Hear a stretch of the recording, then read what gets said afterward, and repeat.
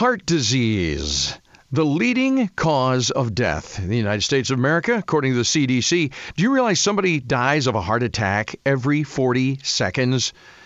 I feel like heart disease and cancer, the two biggies that touches everybody in multiple ways in their family. Cardiologists say they're noticing an increase in heart attacks among young people. I'm talking 30s, 40s. That shouldn't happen. What's going on? We're going to find out. Performance coach to elite athletes. A guy we're stopping him doing push-ups right now, and he's getting to the phone. Justin, I've been waiting to say his name for 24 hours. Justin Roethlingshoefer. I hope I'm getting it right. Justin, welcome to your morning wake up. You nailed it. It's awesome. How are you guys? As far as I know, I'm okay. Do we stop your workout for this? You know what? It's so funny. I'm just coming off the track, so you're not stopping it, but you're getting me right at the end. I knew it. How's your heart? It's strong, baby. It's strong. Yeah, but you know what? A 30-year-old should think their heart is strong. What's going on, man? It's wild. I think you mentioned two things. You mentioned heart disease, you mentioned cancer. And what I actually love to categorize all of these as is chronic illness. And if you look in our country, chronic illness is the leading cause of death in the United States at 71%. And I think the more scary stat of that is that 93% of those chronic illnesses are preventable through habit, behavior, and lifestyle change. And when we think about this, we have to understand the causation of chronic illness, heart disease, cancers, everything that you had mentioned. Chronic stress, mental, physical, spiritual, emotional, the body doesn't know the difference between these three, difficulty sleeping, but those chronic symptoms over time ultimately lead to chronic illness. And that's what we're starting to see, is that chronic illness starting to hit earlier and earlier and earlier. So, and I've wondered about this my own self. Stress, big stress, because your body is meant to. You're not even meant to run long distances, really. You're meant to, that quick rush of adrenaline, get away, to run away or toward danger, right? But I mean, and I'm just a layperson. I'm putting this in regular terms. I think I'm getting this right. You correct me if I'm wrong. But haven't we always had stress? I mean, if you're living out on the prairie, you're wondering if a bobcat's coming any second, right? But did heart attacks happen so much then? Yeah, so I think let me recategorize the concept of stress, because I think that it's a great thing that you bring up. But when we think about stress, people think about it turning on or turning off like a light switch. We have to have stress in our lives in order to grow, in order to develop, in order to build resiliency. But there was a key word that I utilized, and it's chronic stress. And now we live in chronic stress all the time. It's worrying about our businesses. It's worrying about our families. It's worrying about how we're going to pay bills. It's stress in traffic. We're under chronic stress all the time. And then the positive stress that we're supposed to seek, which is exercise, which is proper nutrition, which is proper supplementation, we actually stay away from. And so when we don't have the positive stress in our life and we're only seeking the negative stress, this chronic stress that we're under starts to deteriorate our health holistically.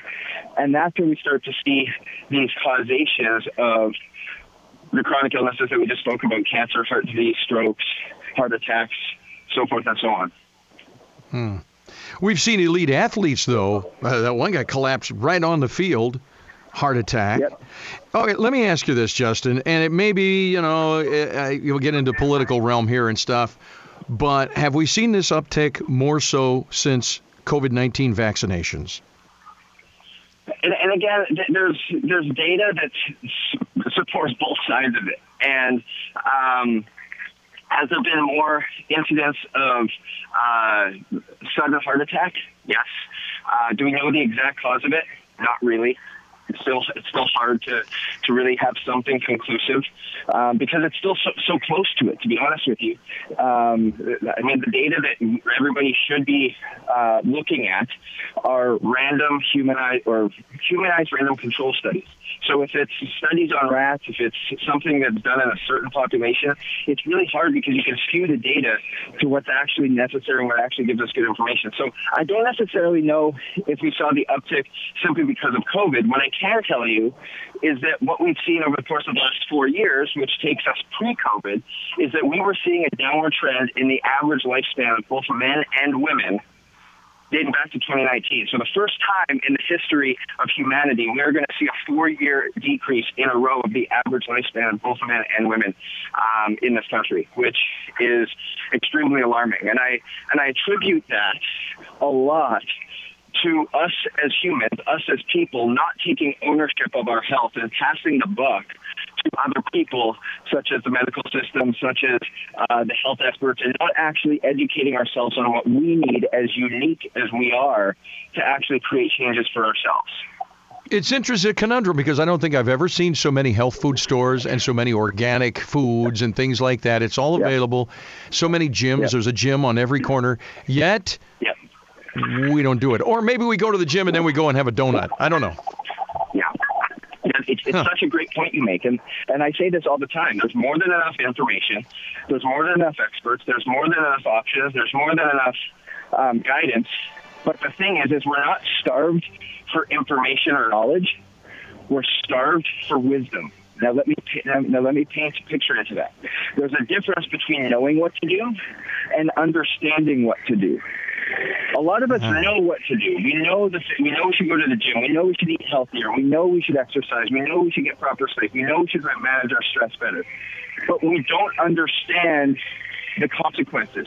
And when we don't understand the consequences, it's that side effect of, okay, you need to convince me to do something rather than being convicted to do something. And that's the major difference.